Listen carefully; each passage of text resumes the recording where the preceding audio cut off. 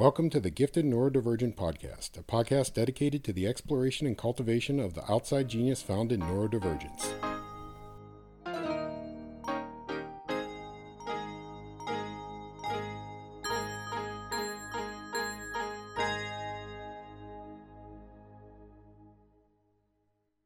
Hello everyone, welcome to the Gifted Neurodivergent podcast. My name is Lillian Skinner and I'm your host. Today is the first podcast and I wanted to talk about what fundamentally is the difference between neurodivergence and neurotypical. And it is one simple thing. That is the difference of whether or not you're a 2-day processor, which is how our systems work, our schools work, how everything in our system teaches and expects you to process by, or if you're a 3-day processor, which is how the neurodivergents differ from the neurotypicals. We are more complex processors. We use more sensing data. We have higher sensing. Hence, we have higher sensitivity. How do I know this? Well, I am a researcher and I am a gifted neurodivergent myself.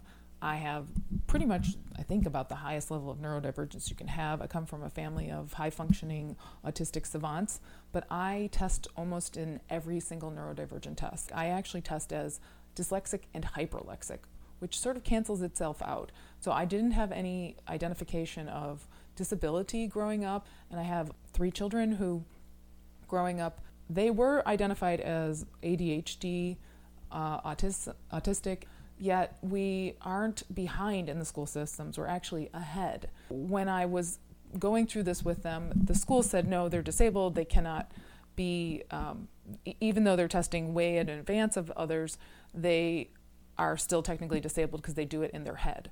And I was like, give me a break. So I pulled them out of school. This is my second one and my third one. And I homeschooled them and watched them fly through grades. And then I put them back into Montessori school. Now, my oldest actually went through a multitude of schools, and I'm sorry that it wasn't as clean and easy for him, but he was also a boy, so his cognitive growth spurt, his largest one, didn't actually occur till much later.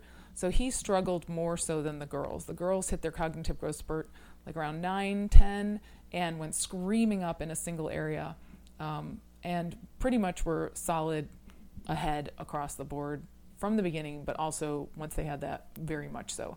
I have a middle kid who is a math savant, and she is going into college next year, and she's really supposed to be going into 8th grade. I kind of held her back in a way. I didn't try to accelerate her, but when it became so obvious that the school was only doing more detriment than it was benefit, it just became like, okay, let's come home. And then she went up so many grades in just a few short years that she was ready to go to college.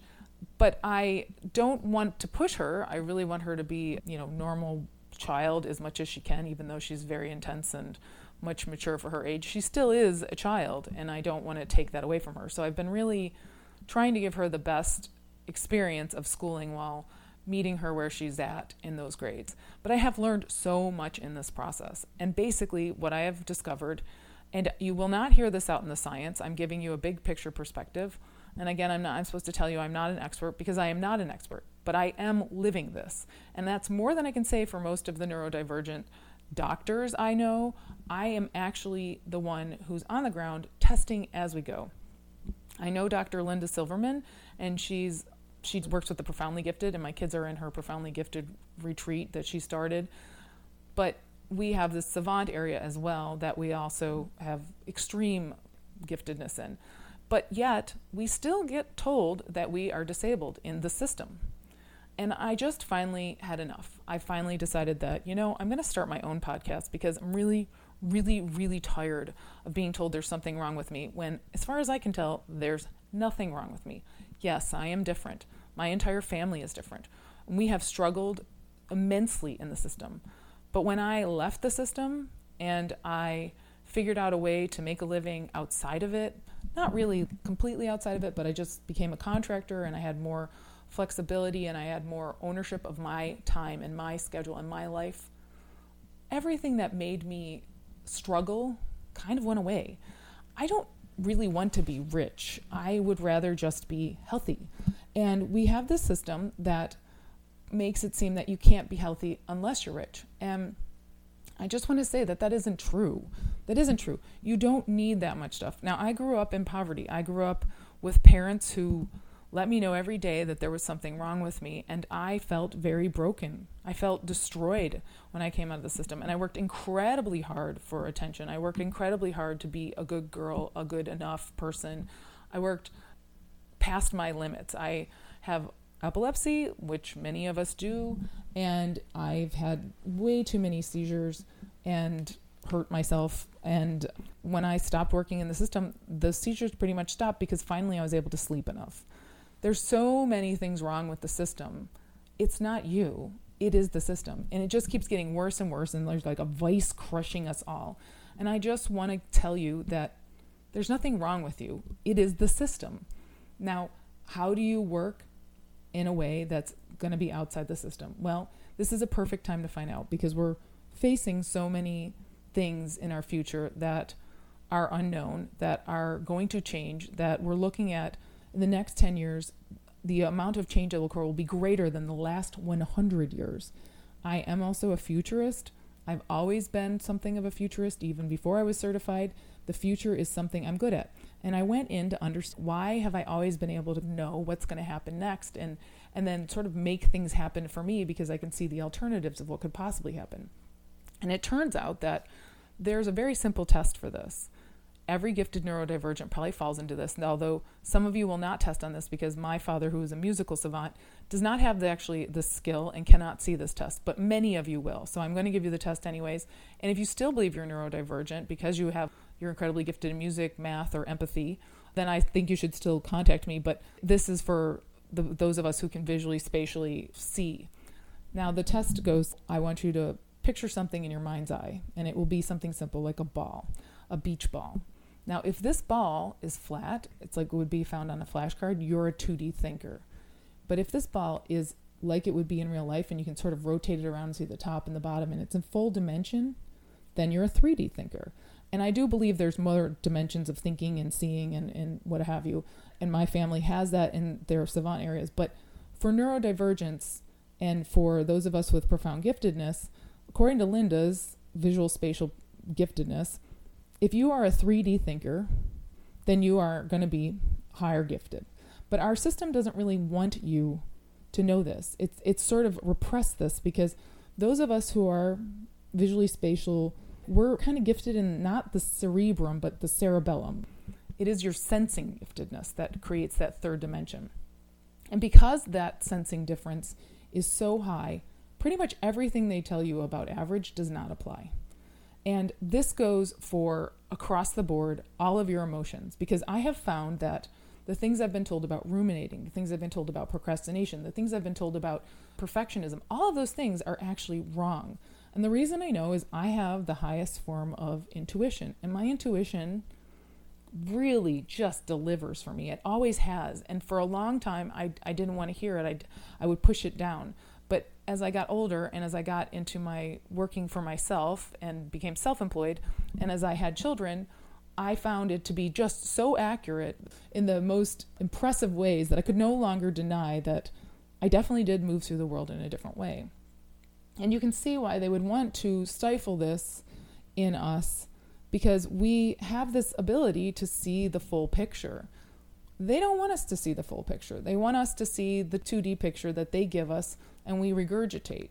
But when you're 3D, you can see the things they're not saying. When I was a little kid, I would probably have been diagnosed with ODD, but I wasn't ever in trouble. I got yelled at for asking questions that wrong question to ask, because they basically were asking, pulling back the curtain in the Wizard of Oz, but I didn't get in trouble for being disruptive. I had a lot of self-control, so I wasn't ever a child that got detention or any of those things. But what I got in trouble for was asking too many questions, or asking questions that you're not supposed to ask those questions. In church, I would ask, how did Cain and Abel have wives? Who were their wives if Adam and Eve were the first two human beings in the world?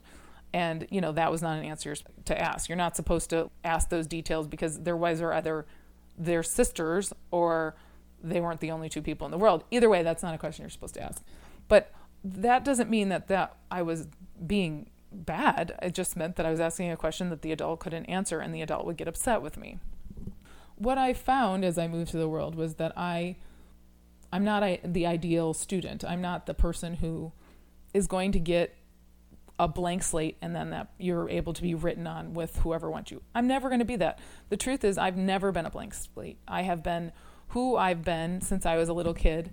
And it doesn't matter how many times I've been hit. It doesn't matter how many times I've been punished. It doesn't matter how severely. You can't make me into a different person because I am formed like this. I am supposed to be like this. This is neurodivergence. And that is the biggest problem we run into. It isn't that we aren't gifted or that we aren't desirable. It's that we are self-made and we can learn on our own. And when I pulled my children out of school, I literally unschooled them and watched them move up much faster through the grades than when they were the system. I have MAP scores from my children showing that they did not grow at all during the school year, but would go up a couple grades in the summertime. When I finally got the hard, cold data, and I'm sitting across from the principal of my kid's school and saying, you're not even teaching during the year. And they're like, yeah, that's because they're disabled. I'm like, but she's teaching herself in the summer. Yeah, that's because she's disabled. Now, I don't see that as disability. I see that as you, not their needs at all. And I kept being denied that my children were gifted or intelligent or whatever, even though I showed them way ahead in the end of grades and test scores that showed that they had knowledge and understanding of stuff way beyond. Myself and two of my children, we don't even test onto the tests for giftedness for fluid reasoning. We actually scored 25th percentile, and I've come to realize it's because we see the world 3D. So we're looking at more complex, we have just see more complexity in every question they have. And there are ways that those test questions either don't apply at all or apply in multiple ways, and they're only seeing it as 2D. It's just black and white for them. But for us, it has many dimensions. It has more dimensions. And so we test poorly on fluid reasoning because we have higher fluid reasoning skills, so high that the test can't even test them. And so we score like we were guessing. 25th percentile. 3 of us score 25th percentile in fluid reasoning tests. The other one scores really high on it, and even she, I know, probably could score higher, but even that one, it's not an English sort of thing. Her giftedness is in the math. Again, she's a math savant. So the understanding of what we have is for intelligence is just not applying to the neurodivergence. You're being left out. And I cannot see in 2D. I simply can't. I can see the card, if you were asking me about that ball, I can see that card in 2D, but I cannot see in real life 3D, anything but 3D or plus. I cannot see a 2D card in my head. It ends up being a card. It's not a flat picture. When you give me data in school, I'm constantly having anxiousness because I'm like, well, where's the rest of it? I need that full picture. I need that real life application. When I'm learning about stuff, like I was doing this stuff for Audacity, I have to see the other person doing it. And then once I see it, I can learn it. But if I wrote a book on it, it's 2D and I'm like, I don't really understand what they're saying. This word has many meanings to me. And it's very complicated because I am complicated. Not because I'm dumb or broken, because I am complicated. And I'm really, really tired of being told that I'm dumb or broken, and you should be too. And in this podcast, we're going to talk to you about how you're not dumb or broken, but rather brilliant. And we're going to go into that. So today's podcast is just to address if you're a 2D or 3D thinker, and my guess is if you're listening, you're a 3D thinker. And then next podcast, we will address how you use that 3D thinking to your benefit, because guess what? It's going to be amazingly to your benefit as change increases. You are going to be able to literally see the future, predict what's going to happen, and adjust for it. That has gotten me out of poverty. It hasn't been luck. It hasn't been a million other things. It has been my ability to see and get in front of change. And that's what's going to get you out of whatever you're in that you need to get to. Okay, thanks for listening, everybody. This has been the Gifted Neurodivergent podcast. Tune in next time for some more tidbits on gifted neurodivergence and how to use it to your benefit. The views, information, and opinions expressed on this podcast are solely those of the individuals involved and do not necessarily represent Gifted ND Incorporated, Lillian Skinner, or the Gifted Neurodivergent podcast. This podcast, Lillian Skinner, and Gifted ND Incorporated are not responsible and do not verify the accuracy of the information contained in this podcast series. The primary purpose of this podcast is to inform and educate. The Gifted Neurodivergent podcast is only available for private, non-commercial use. Any other use of the information contained within this podcast must be done with express written approval and knowledge of Lillian Skinner. You may not edit, modify, or redistribute any part of this podcast. The developer assumes no liability for this podcast or its use on any other podcast or other media.